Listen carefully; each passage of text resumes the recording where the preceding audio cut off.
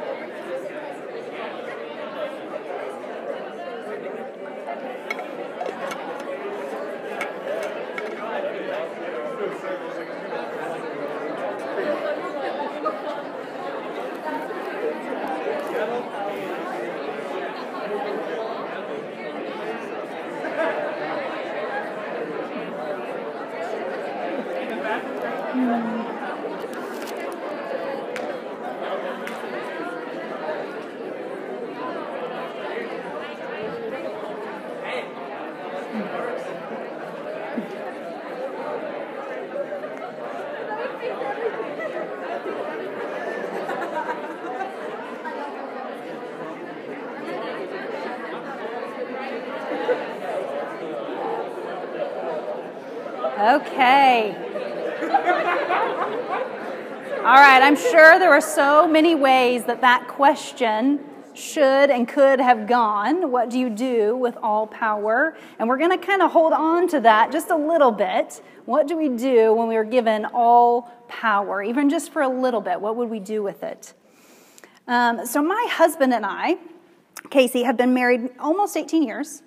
And we have, 18 years. It's awesome. We have 3 boys, David, who is 12, Bentley, who is 12, and Landon, who is almost 10.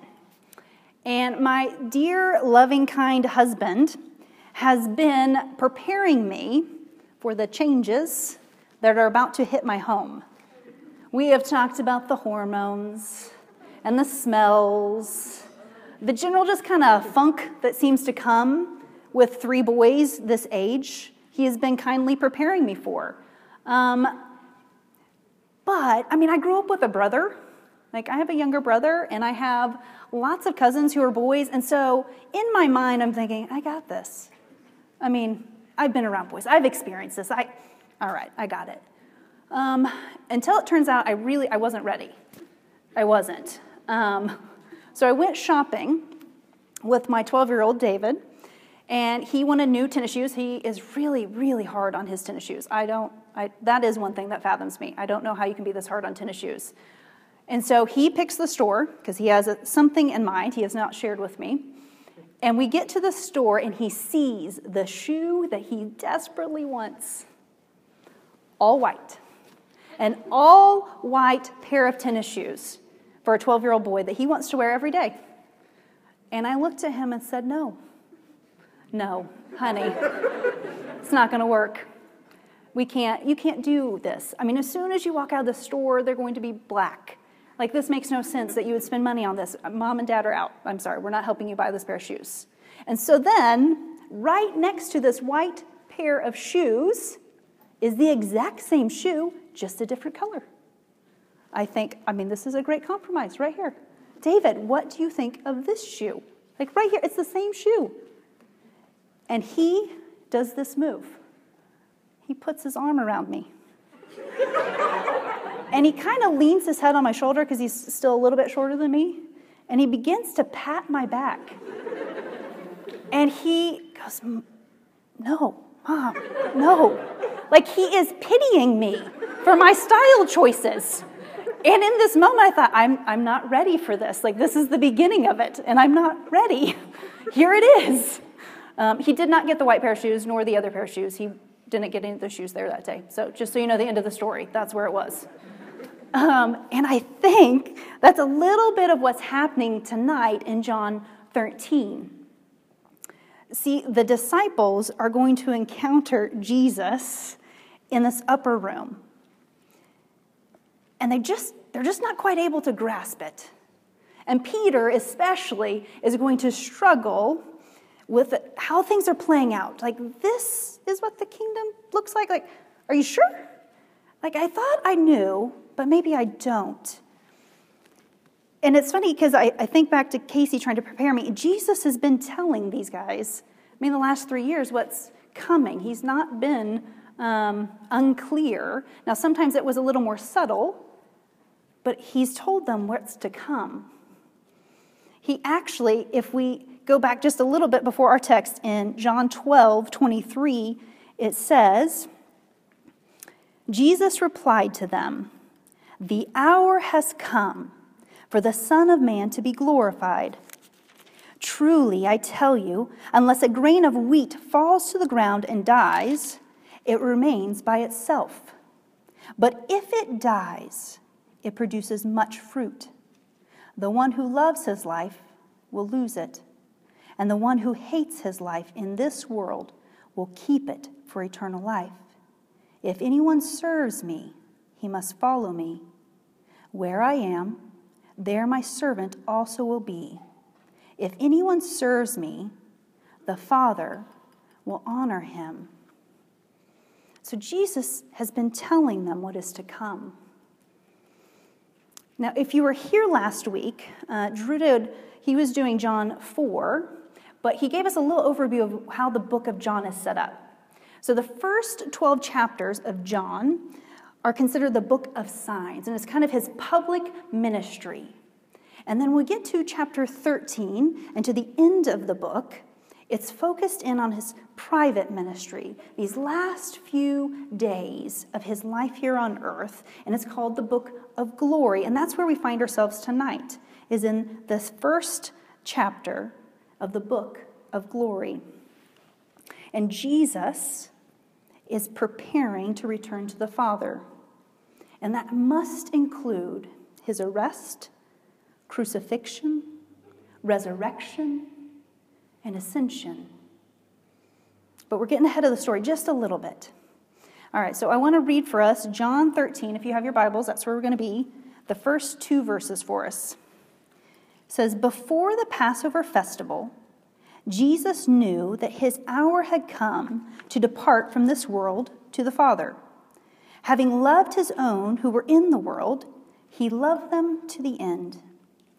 Now when it was time for supper, the devil had already put into the heart of Judas, Simon Iscariot's son, to betray him."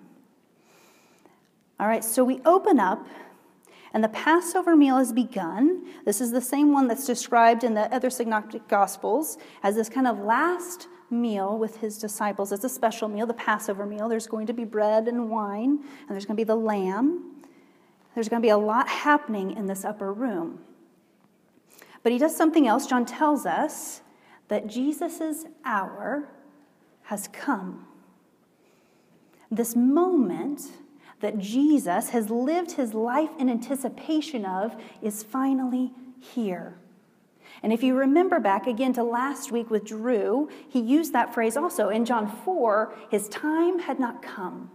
His hour was not here. See, John, when he talks about the hour, this phrase, the hour, he is always connecting it to Jesus on the cross. And here we see it. The cross is near. Actually, it's just a day away. It is that close. And Jesus is using these last few hours to minister to his disciples. Our text says he loved them. He loved them to the very end.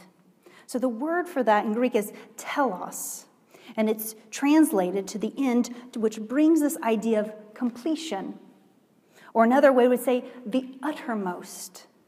Jesus loved them so much that he was going to see this through to the very end, no matter what the personal cost was to him. And then it follows with this phrase about the devil. Because here's the thing. Jesus' love is so great that the schemes of the devil cannot thwart what he is about to do. Although we do see here that Satan has already been at work, doing the things that he does best. He's deceiving and manipulating and devouring, and it appears that Judas is his prey. And it doesn't appear from this section of the text that Judas himself, or even anyone outside of Jesus, really gets a sense of the darkness that is surrounding him. See, I don't think if you put all the disciples in a lineup, you could easily go, oh, that one right there. He's the guy. That Judas. He's there in the room with the other 11. He doesn't stand out. And we actually don't see until verse 27, which we won't get to tonight, that Judas responds in action to what Satan has been doing to him internally, for we don't really know how long. And it just leaves us here kind of with this idea of Satan at work in the background. As we keep moving through our text, we're going to pick up again in verse 3. It says, Jesus knew that the Father had given everything into his hands, that he had come from God, and that he was going back to God. So he got up from the supper, laid aside his outer clothing, took a towel and tied it around himself.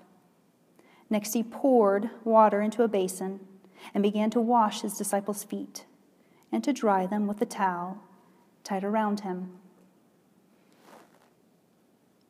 See, Judas doesn't know what's happening. Judas doesn't know what's to come. But Jesus does. Jesus, who is God incarnate, meaning he is God in the flesh, knows. He is all-powerful. He is all-sovereign. There is nothing that is happening without his knowledge. He is both 100% human and 100% divine, and everything is his. I love it. Everything is his. Like, you cannot get higher than God the Father, God the Son, God the Spirit, this Trinity, this beautiful 3-in-1. You can't get higher than that. There's nothing outside of that. And so what does this all divine, all powerful, what does he do? He gets up from the table and he begins to put on the clothes of a slave.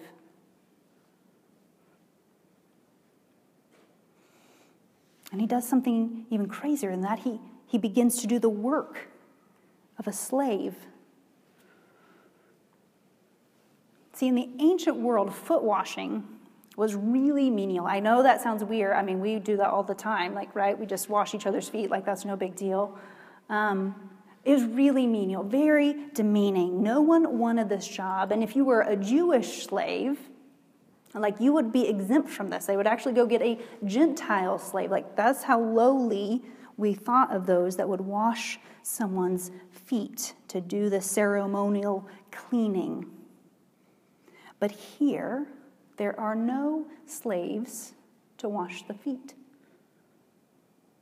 And so the King of Kings lowers himself to a dirt floor, and he begins to remove the sandals from Andrew's feet, and he begins to wash them, and he begins to dry them, and then he moves down the line. We go to Philip, we go to Judas, and he keeps going until we get to Peter. We get to Peter in verse 6. It says, he came to Simon Peter, who asked him, Lord, are you going to wash my feet? Jesus answered him, what I am doing you don't realize now, but afterward you will understand. You will never wash my feet, Peter said. Jesus replied, if I don't wash you, you have no part with me. Simon Peter said to him, Lord, not only my feet, but also my hands and my head. One who has bathed, Jesus told him, doesn't need to wash anything except his feet, but he is completely clean. You are clean, but not all of you, for he knew who would betray him. This is why he said, not all of you are clean. Peter is shocked. Like he can't take it in. It's so much. How could Jesus, the Lord of Lords, lower himself to this? It would have been completely applicable, appropriate for Peter to wash Jesus' feet. Really, any of the disciples to wash Jesus. He's clearly the much higher social status by a long shot. That makes sense. Peter and the disciples are so inferior to Jesus in every way. Peter doesn't deserve this. It's not right. And the reality is it's true. He does not deserve what Jesus is doing for him. Yet that isn't what Jesus points out to the 12. See, this isn't just a lesson on the humble service. There is more going on in this foot washing. See, this washing is a shadow of a greater act of sacrificial service still to come. There is a washing that only Jesus can offer. In verse 8 it reads, "If I don't wash you." If Peter doesn't accept this work from Jesus, he is missing something that only Jesus can offer. And I love how the NLT kind of translates this verse. It says, "Unless I wash you, you won't belong to me." And I so appreciate Peter's response. This zeal for wanting it more and more. Whatever you're offering Jesus, I want more of it then. If a little is good, a little washing, please give me more. It's kind of like my children always asking for candy. A little bit of candy is good. So, a ton of candy must be better. It must be greater. And Peter is in the same, if you're going to wash my feet and there's something special about it, I want all of it. Lord, do all of it. And yet Peter doesn't understand. And I love Jesus' patience and gentleness, explaining what I am doing is sufficient. Not more is needed. What I am doing is sufficient. And then we have this seemingly, I don't know if you caught it at the end, odd return of the subject of Judas again. He's popped up again. Judas has sat quietly in the room, allowing Jesus to wash his feet. He has heard Jesus speak of needing to belong to him, that there's something more happening. But none of this seems to have changed or altered his heart posture at all. He is still set to betray Jesus. Darkness still surrounds him. And Jesus makes it clear that he is not clean. Because Jesus knows. And if we go back just a little bit in John, we go John 6:64. Let me find 6:64 here.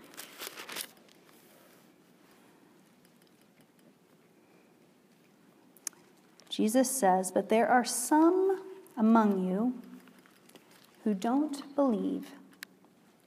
For Jesus knew from the very beginning those who did not believe and the one who would betray him.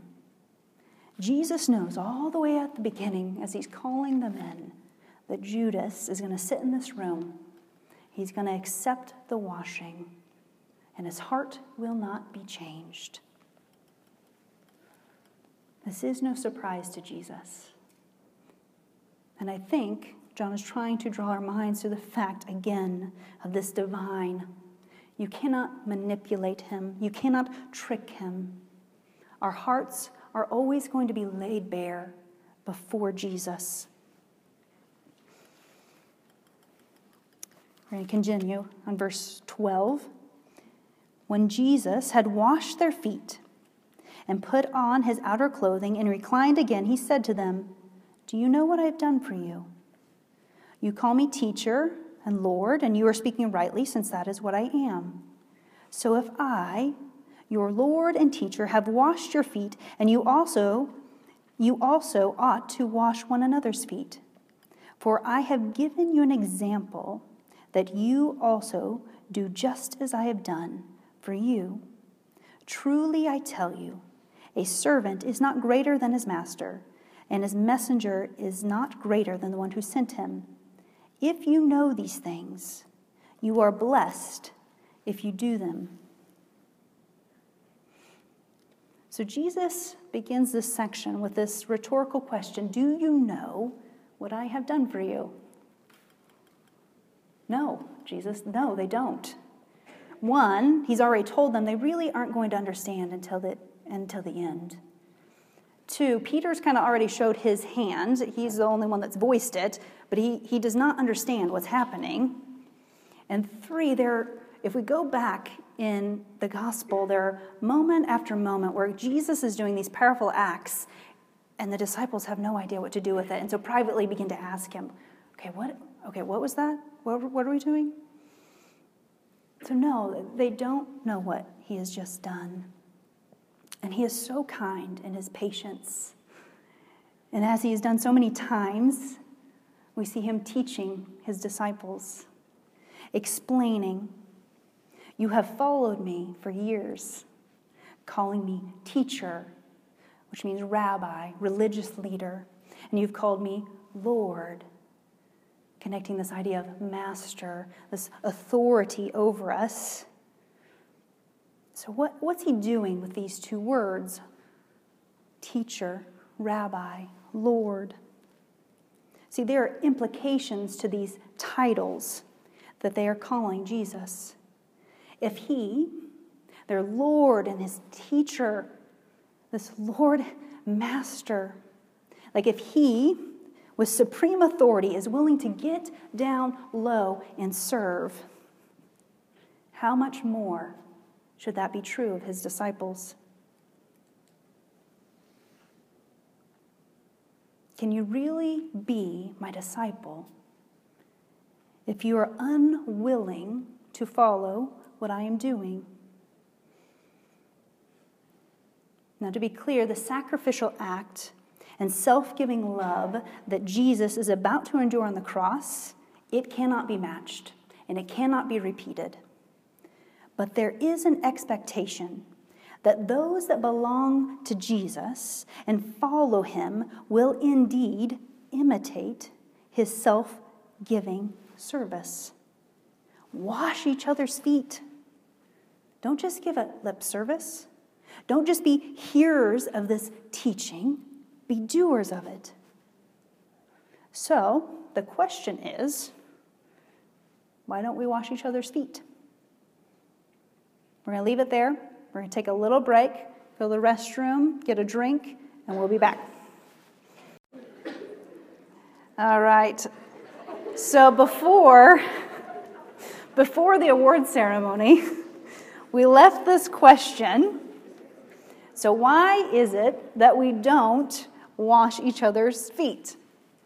Like, if this is what Jesus said, I want you to wash one another's feet, why is it that we are not doing that? Now, to be fair, there are probably some specific denominations that do this. And even next week, as we prepare for Easter Sunday, there are many churches, some even in town, that will be doing this on Thursday to do a foot washing, kind of walking through the steps that Jesus did as he prepares for Easter Sunday.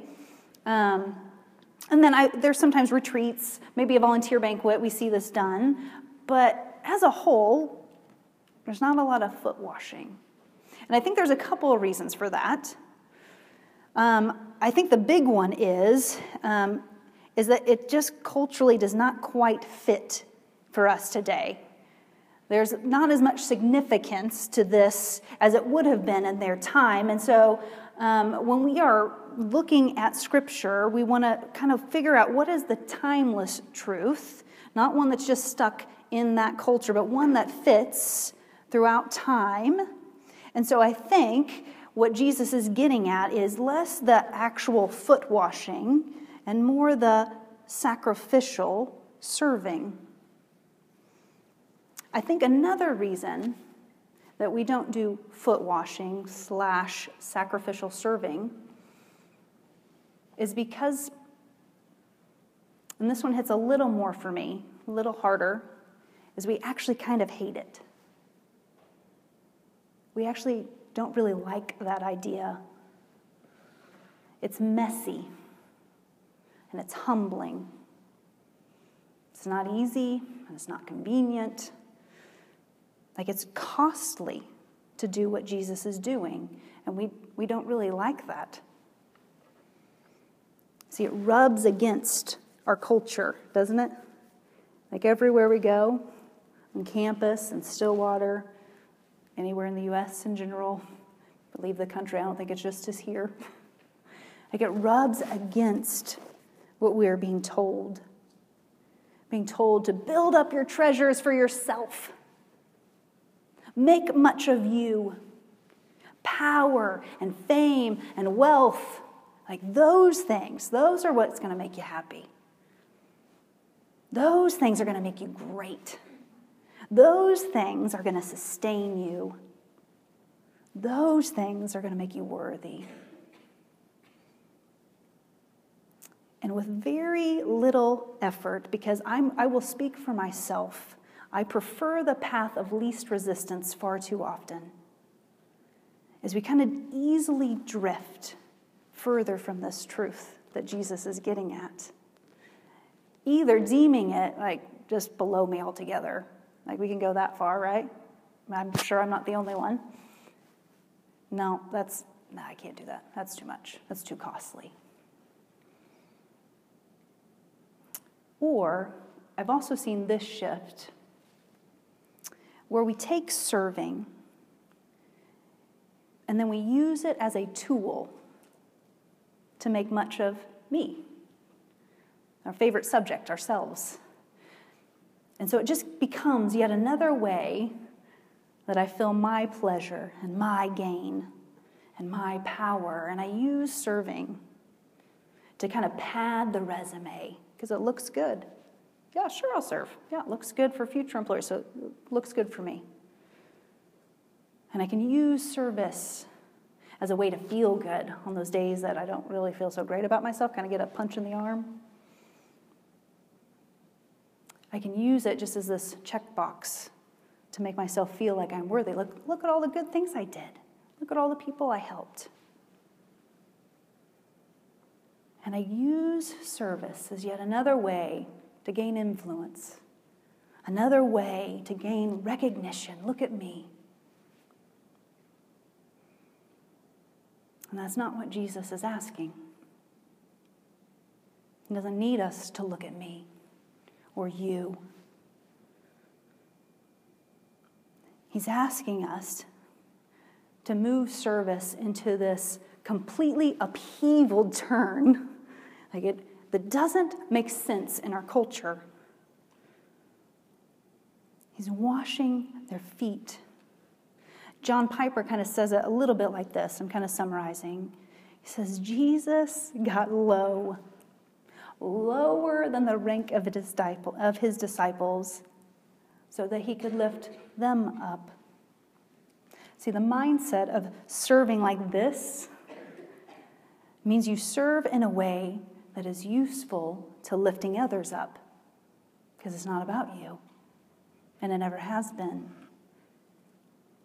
This kind of self-sacrificing service to one another as brothers and sisters in Christ, man, the world takes notice of that because it doesn't make sense. What do you mean you wash each other's feet? What do you mean you get nothing out of this? What do you mean no one took a picture and posted it everywhere? Like you just served them for no gain? Like, that doesn't make sense. Using your time and your energy and your resources not for things for you, but for others. Like, how crazy would that be if we believed this? If we believed what Jesus is doing and flipping this completely upside down, what it means to be great is turned completely. If we flip back to Matthew 20, we catch this interesting moment where a mom is asking Jesus to put her two sons on the throne next to him. Thanks, Mom.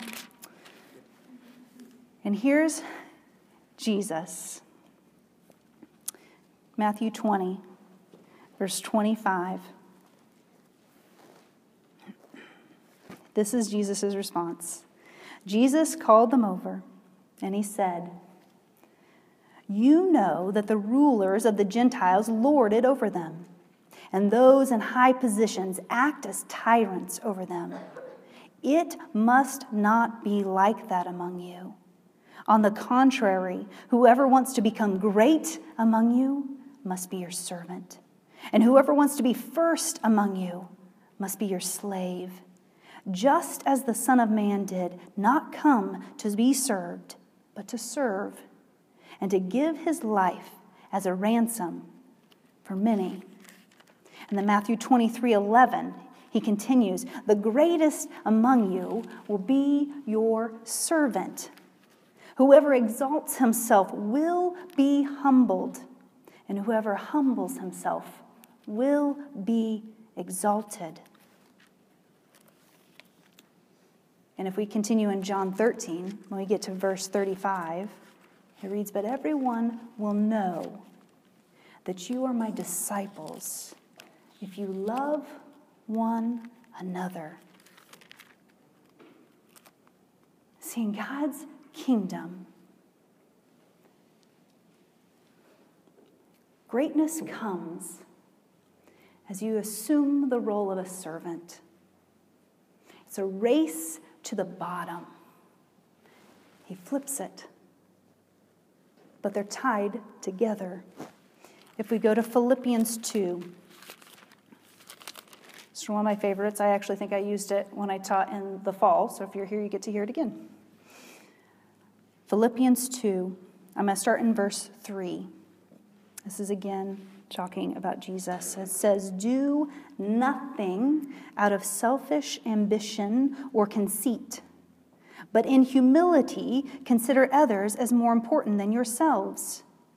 Everyone should look out not for his own interests, but also for the interests of others. Adopt the same attitude as that of Christ Jesus, who, existing in the form of man, or in the form of God, did not consider equality with God as something to be exploited. Instead, he emptied himself by assuming the form of a servant, taking on the likeness of humanity. And when he had come as a man, he humbled himself by becoming obedient to the point of death, even death on a cross. For this reason, God highly exalted him and gave him the name that is above every name, so that the name of Jesus every knee will bow in heaven and on earth and under the earth, and every tongue will confess that Jesus Christ is Lord, to the glory of God the Father." See, they're tied. You want to be great, you get low. And when you're low, the Lord will make you great in his kingdom. They are tied together, and Jesus exemplifies it perfectly. So what does that look like for us? What does it look like for us to get low, to race to the bottom? I think our first thoughts kind of go to the big things that we even heard tonight. Like, we're going to go, and we're going to go to Kenya, and we're going to go to the Ivory Coast, and we're going to serve refugees, and we're going to go to Chile, and we're going to be really uncomfortable for probably 8 weeks in a whole different place. And we're going to serve there. Whatever they ask, I'm going to do. And I think another natural one is in our church, right? We were in Ephesians through the fall of using our giftings here at the church, build up the body, change those diapers of the rooms of the babies, get crazy with junior high students. Like, there's so many ways to serve within the church. But can I tell you, in your day-to-day, what if you served your roommates? Like, what if you did that dish-filled sink that has been hanging out for weeks because no one can remember whose dishes they are, and nobody really wants to do them, right? What if you did those? Without being asked, without the grumbling, but you serve your roommates by cleaning up things that aren't yours to clean up. What would it look like to serve within your table group or with your host Like not just serving those that are kind of easy to serve, right? There are some that are easier to love and serve than others, but what does that look like to serve them? To notice them, to see what they need, that you might lift them up. Some of you are already in leadership positions in lots of different places on campus, lots of different places around town, maybe here at the church. Like, what does it look like to come early and prepare the coffee and take out the trash?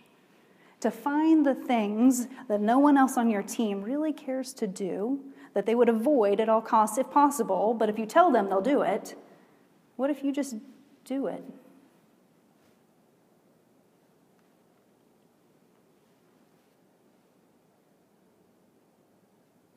Using our gifts, using our resources, using our energy to pour into God's kingdom, to pour into his people, lifting them up, lifting the Lord up, not us. And I want to confess, like there was so much conviction over this as I was preparing. Like this is heavy, guys. See, this lesson is fairly easy to understand, right? We're going to get low like Jesus got low. And it's even easy for the words to come out. Praise the Lord. But it's really hard to do. Denying myself. Humbling myself. That's hard. And I need the Lord to help me with that. Because sometimes I lack the motivation to do it. I lack the desire to do it. Even when I want to believe it, it can be hard to do. See, John 13 actually tells us what we are to do when we are lacking motivation and lacking desire. Actually, that's not fully true. It actually tells us who we are to look to when we are lacking motivation and desire to serve in this way. F.F. Bruce puts it this way. He says, "The form of God was not exchanged for the form of a servant. It was revealed in the form of a servant." It's who he's always been. See, this encounter with Jesus in the upper room, as he washes his disciples' feet, has been pointing to so much more. And I have wondered, as I've been reading and rereading and thinking and pondering, what is it that Jesus was pondering on as he knelt before them and washed their feet? And as Peter kind of boldly tries to refuse this washing, the thing that he needs. And with great love and tenderness, I think he's holding back from saying, "Peter, you have no idea what humiliation waits for me. You are bothered by the fact that I would wrap myself in the attire of a slave? Like I'm about to be stripped naked and exposed to everyone passing by. Like you are bothered that I would lower myself to wash your feet? Like I left my throne on high to put on flesh, and I will soon be publicly mocked and beaten and spit on and crucified, that you might be cleansed from sin and death forever." Peter, you have no idea how much more I need to do for you than just wash your feet. See, he's about to be washed in the blood of Calvary, And Peter doesn't get it. He doesn't understand. And it isn't until he sees Jesus, a resurrected form, that it begins to make sense. And you and I come tonight and we open this text because we have his word right here. And the question is, table students, do you know what he has done for you in your place? See, this love, this is love. Not that we loved God, but that he loved us. And he sent his Son as an atoning sacrifice for our sins. That's 1 John 4:10. See, there is no explanation of the cross other than the love of God. Like there can be no other. For we certainly don't deserve it. And we can never earn it.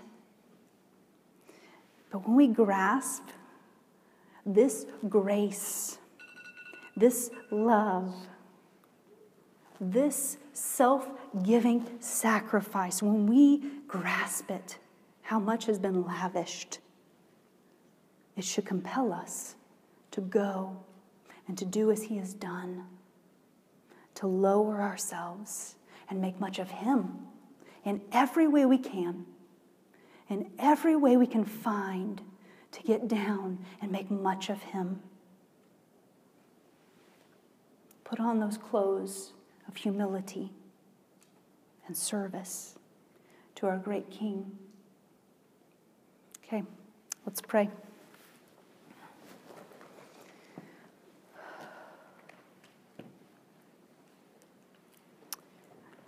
Lord,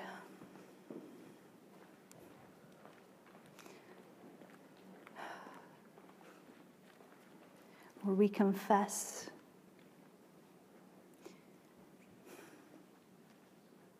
God, that we do not always grasp, God, your lavished love upon us. God, would you help us to see it? God, would you help us to take it in? God, this free gift of your great love, God, sent through your Son. Oh, Father, would that be the story of our lives? Father, that you would become more and more and more, and we would become less and less and less. Lord, apart from you, we cannot do it. And so I ask, Father, that you would do it. God, would you help us, God, to love you and serve you and spend our lives pouring into your kingdom. Amen.